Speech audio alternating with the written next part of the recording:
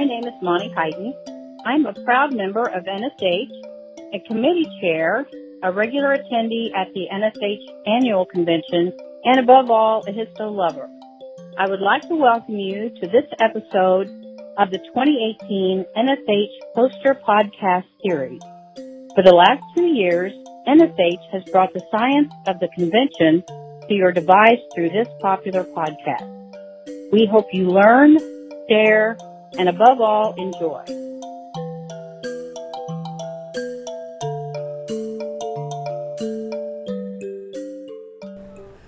So hello, this is Linda McDonald, and I'm sitting with Toysha Meyer, and we're going to be talking about her poster on hematoxylin and eosin regressive staining procedures, and this is a comparative study.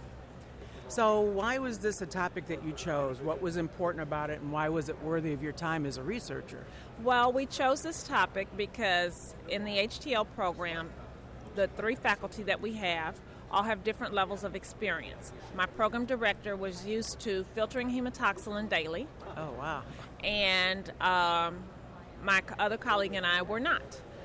He was used to a previous method where you had to do those kinds of things, and it's confusing to students to teach it.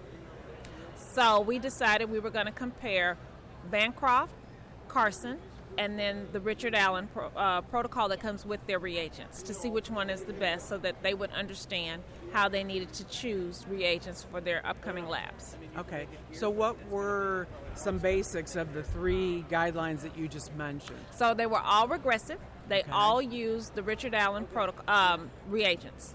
So they used the 7211 and 7212 hematoxylin. Okay. They used the clarifier decolorizer.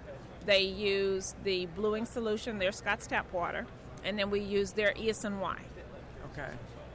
It was run on the Leica XL stainer.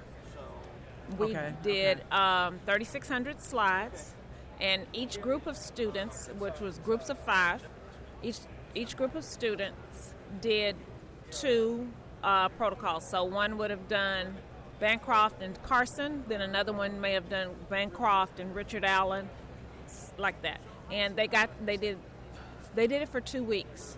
And we're only in the student lab 3 days a week. So for them to do the 3,600 slides, they did really well. Yep, that's good. That's good. So what was the first thing that you wanted people to notice about your poster when they come by and look at it? How different it is going from theory to practice. And when you are talking about doing different protocols, you have to be able to explain what the theory is behind doing that protocol. Otherwise, your audience is not going to understand it. You're exactly right about that. It just becomes a rote motion, 5 dips, 2 dips, 10 dips, a minute here, a minute there, and people have no clue. They don't understand it. Right. And when it comes back to troubleshooting, then they're like, what do I do now? Right. And then what's done in the clinics and in your clinical labs is so different from what you teach as far as the theory, what's in those texts. So it's very confusing to the student. If we can't break it down like that, it's very confusing for them. Yeah, being an instructor, I instructed the Lakeland program in outside of Cleveland, Ohio, and it is, they a lot of times when they get to their clinicals, they're like, well, we didn't do half the stuff we did in the lab, but you still have to know what you're doing, right, to be able to succeed. Right.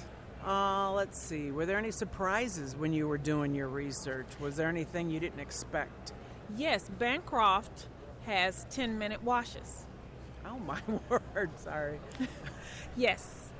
And the students discovered that just delayed their stain. If you were in a clinical environment, that just was not feasible. The students discovered also that the way we originally had our stainer hooked up was incorrect. It was hooked up to our DI water instead of tap. And it gave us streaking because the tank wouldn't be full. So we switched over to the tap, and it changed a lot of that. They actually ended up liking the Carson version better because they could understand it. Mm-hmm. Richard Allen is what they see when they go into their clinicals, but they understood the Carson version better. Do they all do their clinicals at the same location? No. Nope, okay. No. But all the locations do use the Richard Allen? 80%. Okay. That's interesting. Someone walks away from your poster. What are 3 to 5 words that they should think about? That's interesting to ask. 3 to 5 words. Let's see. I don't want to say simple, meaning that it's not, well, yes, simple, because it's not complex. Important and baseline, because without understanding how the H&E is supposed to work, you can't understand anything else about what you're supposed to be doing in the lab. Right. And it's really important for the students to get that theory, like you were saying earlier. Without that theory, you just put somebody in front of something and they do it, but don't know why they're doing it, and when it breaks, they don't know how to fix it. Right. So if you had to do a follow-up project, what do you think that project would be? Oh, gosh. More H&E, something on specials? Actually, what we're going to do, because our school has 10 different professional type programs, so we're going to do a collaboration between, we're going to get some fresh thyroid, and we're going to do a comparison or a collaboration with us and our molecular genetics undergrad and graduate level programs. Oh, cool. Well, that'll make an excellent poster, too, because there's so much going on in the world of molecular right now. And, you know, again, that's another thing where you have individuals who may not know histotechnology in the background and don't relate the proper fixation, the proper process. Right. And I think that'd make a great poster, so we'll look for that in the future. Okay. Let's see. What are 2 to 3 major tips you'd share with someone that's considering submitting a poster for next year's convention? To be thorough, but to be flexible.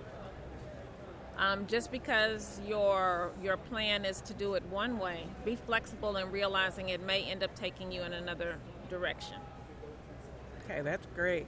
And one of the other things, too, is when the posters get judged, make sure you always put those references on. Yes, we had references in ours.